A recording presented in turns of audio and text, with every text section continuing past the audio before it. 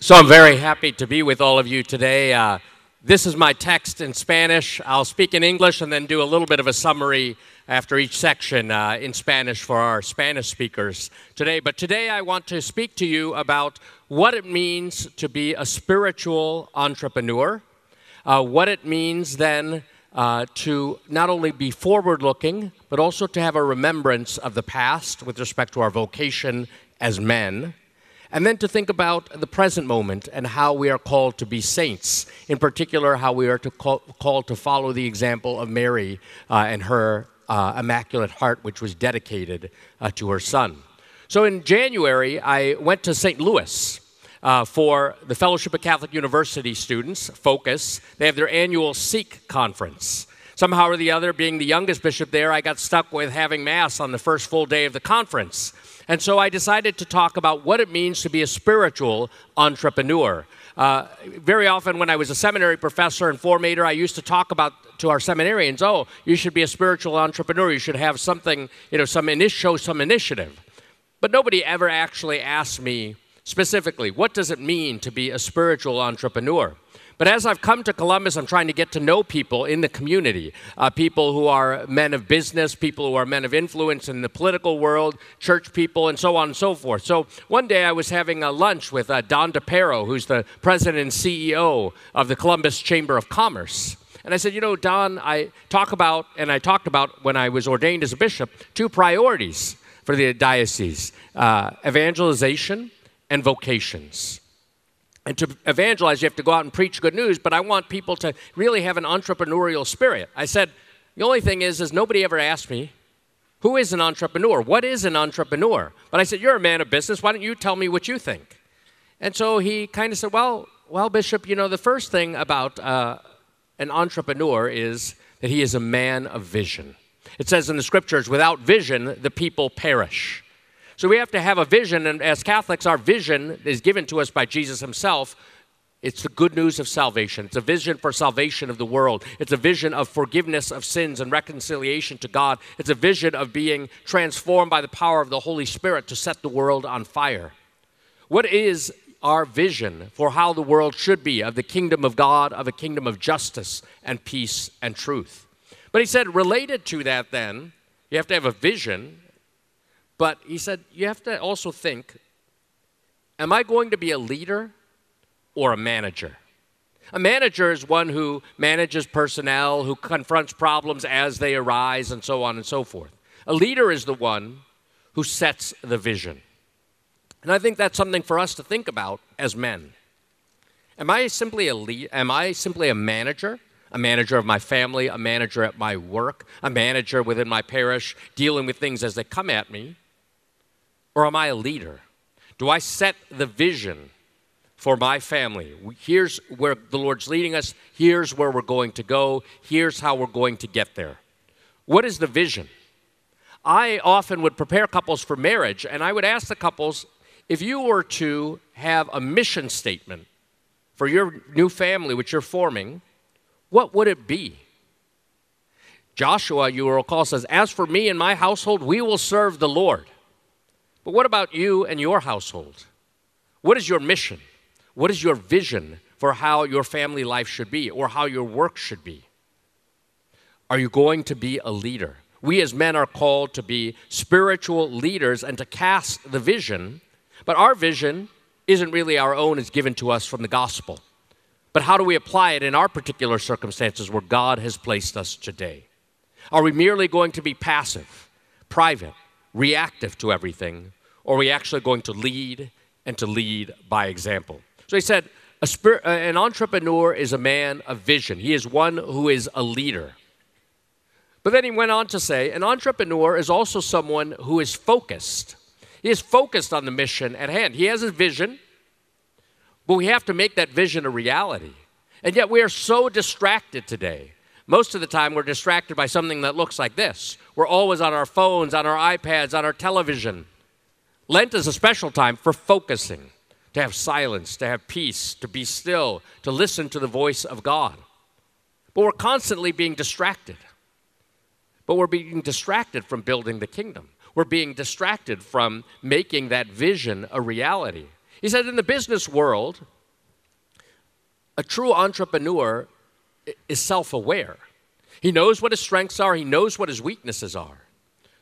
But he also realizes he doesn't have to do everything himself. He casts the vision, but then he surrounds himself with people with different gifts and talents. For example, some people are big picture sorts of guys. Other people are very, very attentive to detail. He said very often the entrepreneur is not that attentive to detail. He's the big picture guy. He casts the vision, but he knows I need people who can be attentive to detail, who can do the hard work to make the vision a reality. And so rather than suppress the gifts and talents of the others, he identifies them. That's what we sort of need to do. What are the gifts and talents of the other members of my family? So that it's not all about me. And how do I bring those gifts and talents out? How do I help them to develop them so that our whole family unit is firing on all cylinders to make the vision a reality? The same could be said in work, right? Who are the people around me? They aren't my competitors just trying to get ahead, trying to get the promotion instead of me. Rather, there's a sense of teamwork. How do we have this sense of teamwork and realize that, and especially in the body of Christ, we have different gifts and talents which complement each other to make the vision a reality. A spiritual entrepreneur then is not only one who has vision, but one who is focused. St. Ignatius of Loyola in the spiritual exercises talks about staying focused on our final end. Our final end is God himself and heaven, right? And so we should pursue those things which lead us toward our final end and let go of those things which distract us from reaching our goal, our destiny in God. What are those things that distract us? A day like this is a good day for self-examination. And what are those things and conditions which help us to focus on the task at hand? Sometimes we don't even think about the task at hand. We're just living one moment to the next, to the next, to the next. Sometimes people were doing this during the time of the pandemic, leading up to the pandemic, nearly 2 years ago. Right? People thought about their work and all the things they had to do. Sometimes they even had plans about what they would like to do. And career was everything, and then all of a sudden it all collapsed. Everything shut down. And what was left? What truly mattered? People said, oh, Father, I wish I had more time to come to church, and I wish I had more time with my family. I wish I had time to pray. And then they got all the time in the world they wanted. And you know what? They didn't know how to pray. They didn't know how to be with their families. They didn't know what they were about because they had completely defined themselves by work instead of by God and the pursuit of heaven. An entrepreneur is one who not only casts a vision and leads, but is one who is focused and can bring out the gifts and talents of others. Thirdly, he said, an entrepreneur is a salesman. He has his vision. He knows what he wants to do. He surrounds himself with the people. He wants to make the vision a reality, but then he has to get other people to buy into the vision. This is what Jesus sort of did when he went around preaching the kingdom of God. He would heal, he would perform his miracles, but he would also have one-on-one encounters with people. He would call them, and we'll hear in the gospel later on today, the call of St. Matthew, right? Follow me. There must have been something about Jesus' presence. He would have to get people to buy in by teaching, sometimes by delighting. He delighted the crowds at times, and by persuading, engaging people in argumentation and debate, even the scribes and the Pharisees. So too, we have to teach, delight, and persuade. We have to be salesmen and say, you know, this is the vision. Here's why I'm convicted of the vision. I'm not ashamed of the vision. And here's why you should believe in this vision. Do we do that with respect to faith? You have to be a salesman. What if I told all my priests, your salary each year will be based on the number of converts to the Catholic faith that you have, the number of baptisms you have, the number of first communions, the number of confessions. I tell you, every one of your priests would be knocking on every single door because his survival depends on it. They'd be salesmen. Here's why you should buy in. Here's why Jesus Christ is your Lord and Savior. Here's why the Catholic Church is the true church founded by Christ. And here's what it offers you, salvation. Well, you know what? All of us are called to be salesmen in that regard, because what Christ offers us is salvation, no mere product. True happiness, true joy. We're called to be spiritual entrepreneurs and to be salesmen, to be enthusiastic about the mission, not just going through the motions. If you have a vision, let's imagine you're at work and your boss gives you a task, and you're just sort of doing a little bit each day, checking in, checking out. Do you think you're ever actually going to get promoted? Do you think your coworkers are going to say, yeah, this is the guy I want to be like? Or if you're hardworking and you're a person of integrity, are they going to say, I want to be like him? We're going to get this job done. Look, together we can make it happen. A spiritual entrepreneur is a salesman. But a spiritual entrepreneur, and an entrepreneur in general, is also someone who is a person of integrity. People don't want to work for dishonest people who only want to get ahead. They want to work for someone who is hardworking, who is trustworthy, who is just and treats them fairly and with kindness and respect. They want people who of integrity. Pope Benedict XVI, in his last encyclical letter, talked about the financial crisis back in 2008, and he said it's not a result of a lack of intelligent people or a lack of technology. Rather, it was a lack of virtue in those people who had great intelligence. They knew exactly what they were doing with money, but they could only care about making more money and not about serving the common good. Are we persons of integrity? And am I a man of integrity who models this within my family? Do I show forth those virtues to my children and to my children's children of honesty, hard work, purity of heart, watching my speech and being prudent in my speech? What type of man am I? What type of public witness do I give in work and in my family? Do I lead by example in terms of virtue? Jesus was the true Son of God, yet he exhibited humility. He was the Son of God, and yet he lived very simply, relying on his Heavenly Father for everything. He was the Son of God, and yet he was willing to suffer and sacrifice for others. And so a spiritual entrepreneur casts a vision. He is the leader. He is focused on his task at hand. Is surrounding himself with those people who can help make the vision a reality, bringing out their talents and gifts. He is one who is a salesman, says, this is the vision, this is why you should buy into it, this is what will bring you true happiness and joy. And because he practices what he preaches, he's a person of integrity, people are drawn to him. They say, look, this is what we're looking for. Think about it. Why were all the crowds in the scriptures not delighted in what the scribes and Pharisees were saying? Did not Jesus say time and time again, you hypocrites? It's interesting, in Greek, hypocrite was really a word for actor. Pretending to be someone whom you are not. And then it took on a derogatory kind of connotation. Am I a person, a man of integrity? Finally, Don DePero said to me, finally, Bishop, you know, an entrepreneur is really a servant leader. And I kind of rolled my eyes. I said, you know, Don, they talked to us about servant leadership when I was in seminary back in the 90s. You know, and in the 90s, it kind of sounded pretty 70s-ish. I said, if I were to say that to our seminarians, our young priests, they'd probably roll their eyes and say, well, you know, Bishop, that sounds very 90s-ish. And they'd probably, maybe it'd be right. But he said, you know what, Bishop, let me phrase it to you a different way. Being a servant leader means you're ready to sacrifice yourself first rather than those who work for you. Are you ready to sacrifice yourself first or others first?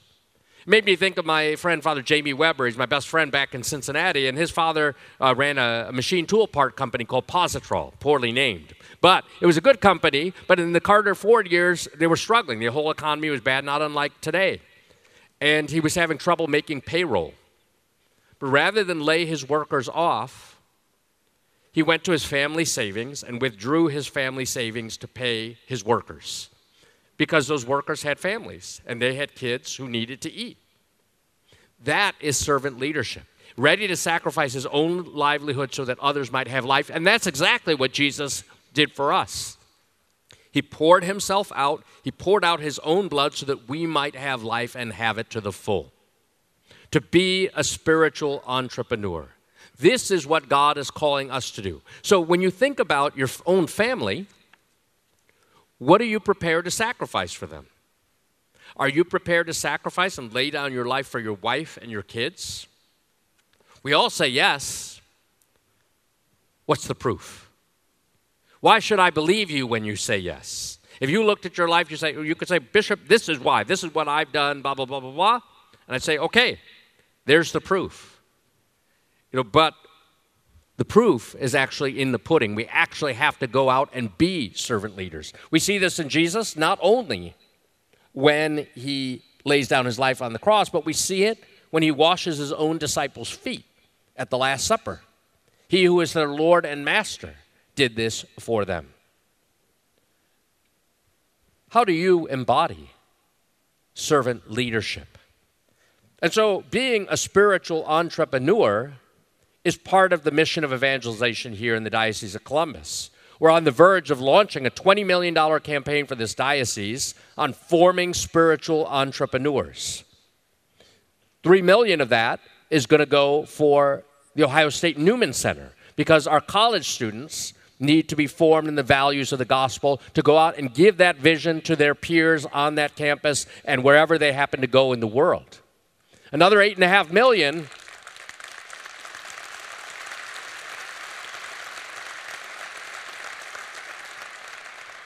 another $8.5 million will be for efforts at evangelization. We've got all kinds of things going on, in this diocese. We have Focus. We have St. Paul's Outreach. We've got the Catholic Men's and Women's Conferences. We've got Hard as Nails is another group that's coming here to our diocese. We have Damascus Missionaries. We've got all these kind of lay apostolates as well as the diocese's own efforts that need support, right? And to bring the good news of salvation to those around us. And the other $8.5 million is going to go for vocations to the priesthood and religious life. We need boots on the ground in this diocese. When I was ordained, I made a comment. People laughed. It's not so funny. In the Diocese of Columbus, this past year, more bishops were ordained than priests. This year, there will be one ordination to the priesthood. So in 2 years' time, the number of priests will be equal to the number of bishops ordained for the Diocese of Columbus. It's not good enough. Real presence, real future.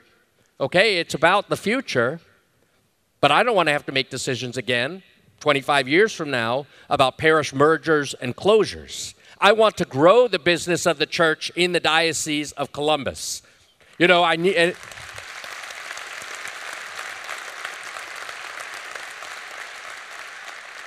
And I need your help.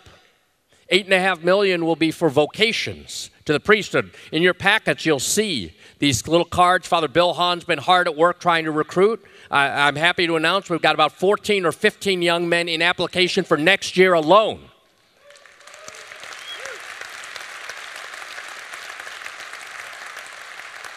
But all those guys need an education, and they also eat a lot. So the Catholic Foundation will have has some brochures. Hopefully you can participate in this campaign. But the best way to participate is to pray for vocations. And if you see a young man who you think exhibits these virtues, encourage him.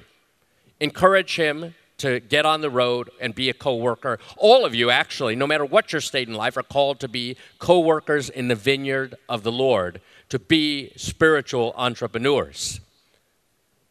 So all of that I can do in English off the cuff. In Spanish, we'll give a little summary here of just what I said. You'll see I'm much more brief in Spanish. Para resumir en español, estamos llamados a ser emprendedores. Un emprendedor es una persona que es líder, no solamente un empresario. Soy un líder en mi familia. Un emprendedor es alguien que se enfoca en su misión, en su tarea. Él sabe cuáles son dones y talentos y puede identificar los dones y talentos de otros y trabajar con ellos. ¿Hago esto en mi familia, en mi trabajo, en mi parroquia?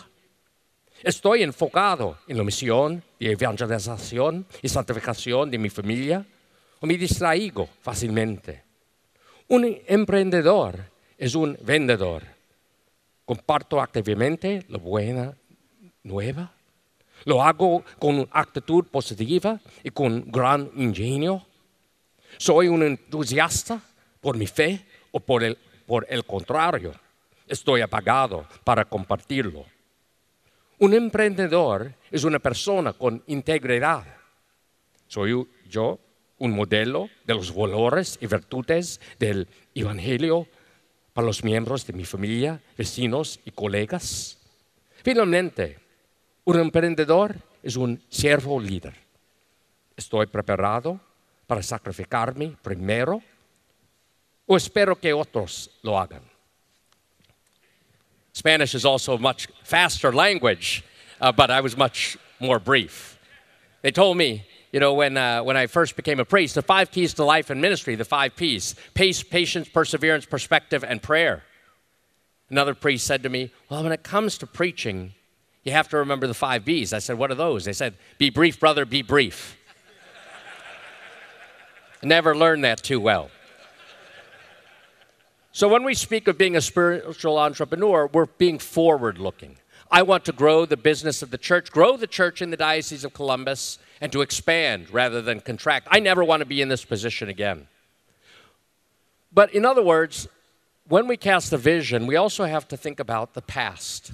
How do we get here? Why do we get here? And we could talk all we want about lack of vocation, secularization, smaller families, the decline in rural life, all those sorts of things that contributed. I don't want to dwell too much on the past, but this being Lent, I do want to talk to you a little bit about a scriptural passage I've been meditating on. I've been meditating on it because I've been corresponding with Eric Varden. I got it when I was nominated bishop. He wrote me a nice card, and I thought, well, this is interesting. This Cistercian monk in Norway, Trondheim, is writing to me, congratulating me. I wrote him back. I did not realize he was a bishop, but then I read an article that he wrote, and I said, oh, this is a bishop. I'll write back to him. And we've been corresponding back and forth, and he wrote this book called The Shattering of Loneliness. And one of his chapters is entitled, Remember the Wife of Lot. Most of you might not remember this passage from Scripture, but it appears in St. Luke's Gospel. In the 15th chapter of St. Luke's Gospel, we have a great story about God, great stories really about God's mercy. The one lost sheep, and the good shepherd leaves the 99 to find him and rejoices, brings him home rejoicing. We have the story about the woman who loses her one coin and sweeps the whole house to find that one coin, rejoicing that she's found her lost coin, and has a big party worth more than the value of the coin. And then finally, the story of the prodigal son, a story of God's mercy. In the 16th chapter, then we have stories about judgment, okay, and about the steward who will be subject to judgment, and then about the rich man and Lazarus, the poor man. And the rich man does nothing to help Lazarus, and Lazarus is in the bosom of Abraham, and the rich man is burning in the fires of Gehenna. And then in the 17th chapter, Jesus begins his journey up to Jerusalem. And he's talking about the impossibility of actually predicting the day or the hour when the Son of Man would come. And he speaks about Noah and the great flood and how the waters came and washed away everything, and only Noah and his family were left behind. And then he said, remember the wife of Lot. It's an obscure line, and some of you might not even remember who Lot himself was. But in order to remember the wife of Lot, we ought to think about Lot himself. Who was Lot? Well, he was the nephew of Abraham, right? And so he's journeying with Abraham, and then Abraham and Lot have a choice of land. And Lot chooses one way, and he goes his way, and Abraham goes the other way. Lot winds up in Sodom, and he marries a woman from Sodom, his wife, whose name we do not know. And of course, Sodom and Gomorrah is a place of great, great immorality. And so Lot is warned, and he begins to flee. He's told to go far away from there, because God's going to destroy the city. But he said, well, let me only go a little ways away. And he takes with him his wife. And his wife turns back, and she's turned to a pillar of salt. And so the city of Sodom and Gomorrah is destroyed. What are we to make of this? Well, first of all, let's think about Lot. Was Lot as convicted by the God of Abraham as Abraham himself was? Why didn't he bring with him not just his wife, but all his family members and all his neighbors? Maybe Lot wasn't that convicted at all. He was living in a pagan world amongst pagans. Maybe he believed a little bit in the God of Abraham. And so God wanted to get him out of there. But is that all? Maybe he didn't take his faith seriously enough. And so nobody took him seriously. Not his wife, not his friends, not his co-workers. And so he said, well, the city's going to be destroyed. My wife and I are getting out of here, and nobody goes with him. What does it say about his own spiritual leadership in his family and in the place where he lived? Did he really take his faith seriously, or did he not? And if he didn't, why would anyone else take his faith seriously, or take him seriously for that matter? It's something for us in our context to think about as we remember the wife of Lot. We should remember Lot. Origen of Alexandria, who's one of the fathers of the church, also said, well, there's an interpretation of this where between Lot and his wife, as we remember the wife of Lot. Lot believed in the God of Abraham, and therefore, even if his faith was weak, he still believed. And so Lot represents right reason, that group that pursues the truth, right thinking about things of the world and faith. And his wife, who is from Sodom, represents the things of the flesh, not thinking about the things of the God, but the things of the world, the things that give us pleasure. Lot says, let us go over a little ways, not far from here, and that's what Lot can do. But even just going over a little ways, his wife looks back.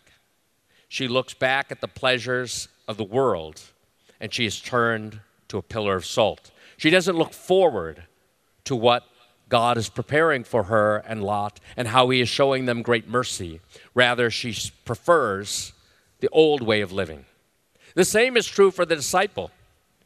We should think about, what was life like before I knew Jesus Christ? What was life like before I was convicted or I had my conversion moment?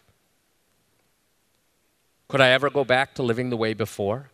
Could Peter, Andrew, James, and John, or Matthew, the tax collector, ever have gone back to just being fishermen or just being a tax collector? Lot's wife looked back. She didn't want what God offered. What about us? Do we look back? Do we look back at our old way of living and take delight in it and long for it more than what God is offering us now in the present moment? Do we act according to reason, or do we act according to the flesh? This is what each of us as men is confronted with. You will recall in late January, throughout the whole Diocese of Columbus, in every church, your pastor should have played a video for you or played a recording with Safe Haven Sunday. We as men are being constantly tempted to live according to the flesh, to return to Sodom and Gomorrah, to be dominated by our passions, rather than be pure of heart and seek the things of heaven. In the ancient world, to be a man really meant to be one who is in control of his passion, to use right reason. And this is why, in some circles, chastity was so highly regarded as a virtue, because it required a manly sort of discipline. The weak could not do it. Lot represented, in some interpretations, someone who was stronger than his wife who lived only across the flesh, who lived only according to the flesh. We ourselves are called to use right reason in choosing our true good, that which God has prepared for us versus our apparent good. Remember the wife of Lot. Eric Varden goes on to say that, perhaps it wasn't that Lot's wife was so bad. Actually, she probably thought about her parents and maybe her family members, about the place where she used to play and where she grew up and all these sorts of things which were good. But is it better than what God offers? For us, this is the decisive choice as to whether we should be a disciple or not, and whether we are ready to experience the pain of loss in order to be the person God is calling us to be. Jesus is constantly saying, unless you deny yourself, take up your cross, and follow after me, you cannot be my disciple. So what are we prepared to endure for the faith, for Jesus Christ, for our families? What are we prepared to suffer out of love? Many men have high pain thresholds. They're willing to suffer a lot of things physically. But what about emotionally? What about spiritually? What truly are we willing to sacrifice for love? Lot's wife, maybe not so much. Lot himself, he could have had a greater vision. It's interesting that only after the separation from Lot does God then speak again to Abraham and make to him a promise of many, many descendants. God is going to bless Abraham because Abraham was completely convicted. Remember the wife of Lot. Don't be turned into a pillar of salt. Don't look back, but look ahead to the good things that God has prepared for you. But that starts with this present moment. God calls each of us in this moment to experience His grace. The Jesuit spiritual writer Jean-Pierre de Caussade speaks about the sacrament of the present moment. Experiencing God's grace in the here and now, right where He has placed us. Do we do this? God has called us, first in baptism. He's called all of us, no matter what our state in life, religious, priest, bishop, husband, father, single person. He's called each of us first and foremost to be holy. Called to be saints is our theme for today. To say I want to be a saint, it means I'm committed to holiness, to being immersed into the life of the Trinity, to die to myself, to live for God, to live in the dignity of the sons of God. To say I want to be holy is to say I stand here as a candidate for paradise. We're not always the best candidates, but we're a candidate. We're on the list. We want to get there. Sometimes we need good witnesses to get there. Today we're speaking about called to be saints, but also the Immaculate Heart of Mary. So returning to the idea of being a spiritual entrepreneur, let's consider the Virgin Mary. The Second Vatican Council places Mary in the document on the church. Mary is considered to be the model disciple for all of us, a model of holiness and grace for us, immaculate from the first moment of her conception. How is Mary a spiritual entrepreneur? Well, Mary has a vision, and her vision was rooted in the Scriptures of God who is faithful to His promises, to His covenant.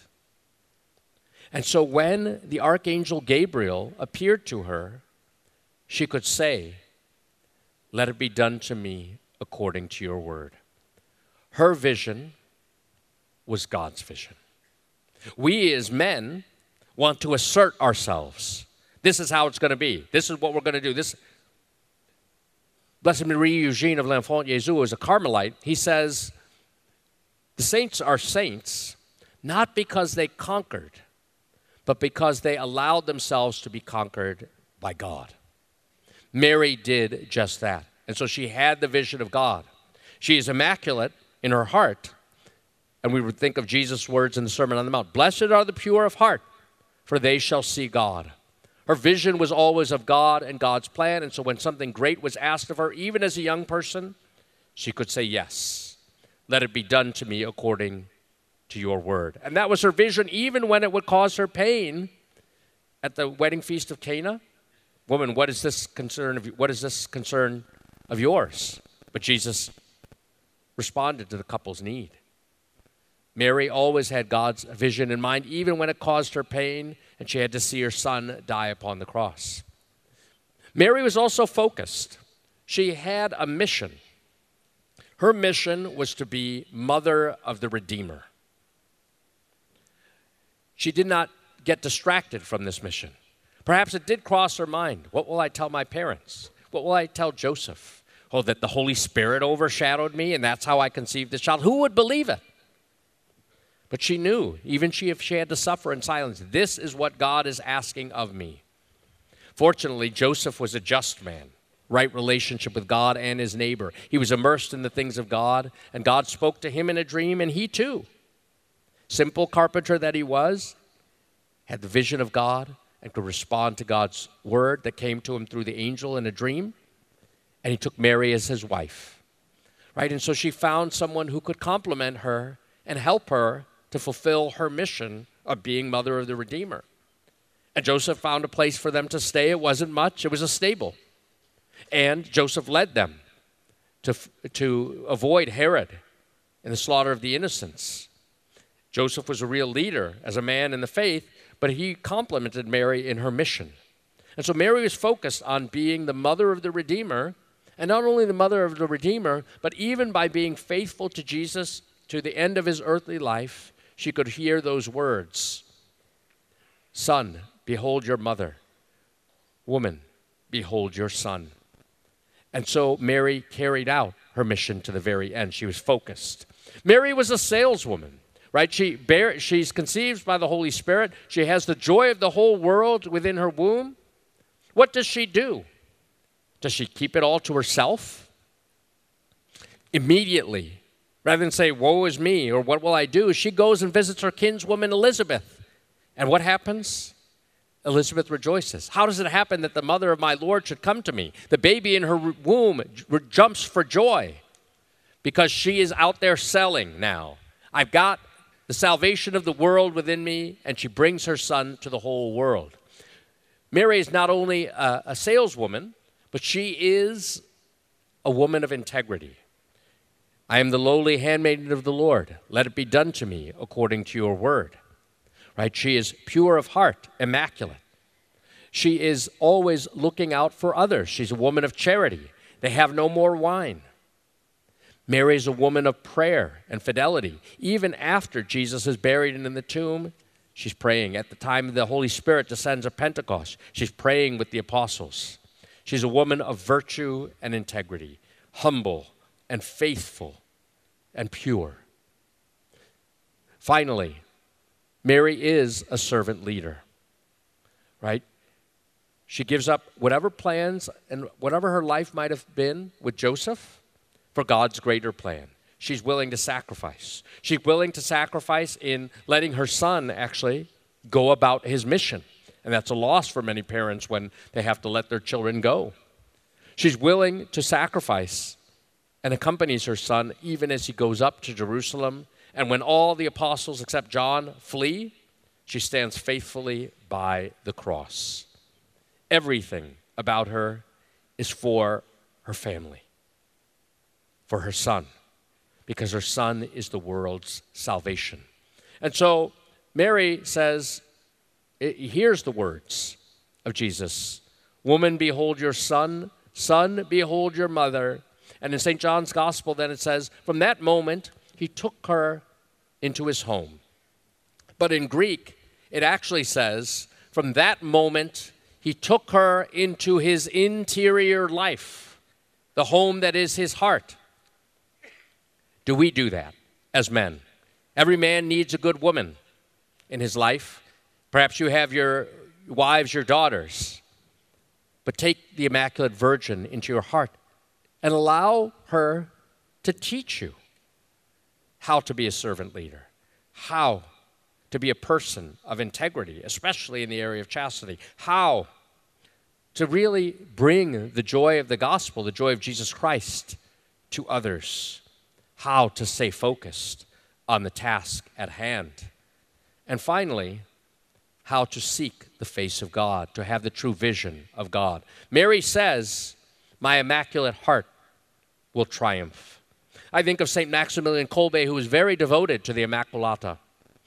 There in a concentration camp in Auschwitz, after a prisoner had escaped, 10 men were to be killed. And he says, I am a priest. I will take his place. And he laid down his life so that another man could live. When we are close to the Immaculata, we grow in virtue. And we become the men God has called us to be. We become the saints He has called us to be. Estamos hablando sobre ser emprendedores espirituales y discípulos. El modelo de discípulo es María. Ella lidera por su ejemplo, escuchando a Dios y diciendo sí a Dios.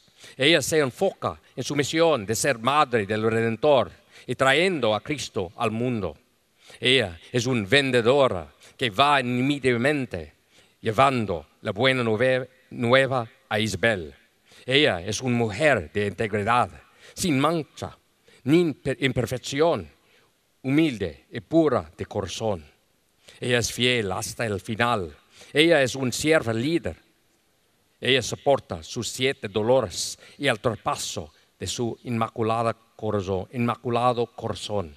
Aún así, ella permanece fiel a su Hijo al pie de la cruz. Se le dice al discípulo amado: aquí tienes a tu madre. Desde ese momento la recibió en su casa. En griego, en realidad dice, la recibió en su vida interior, en su corazón.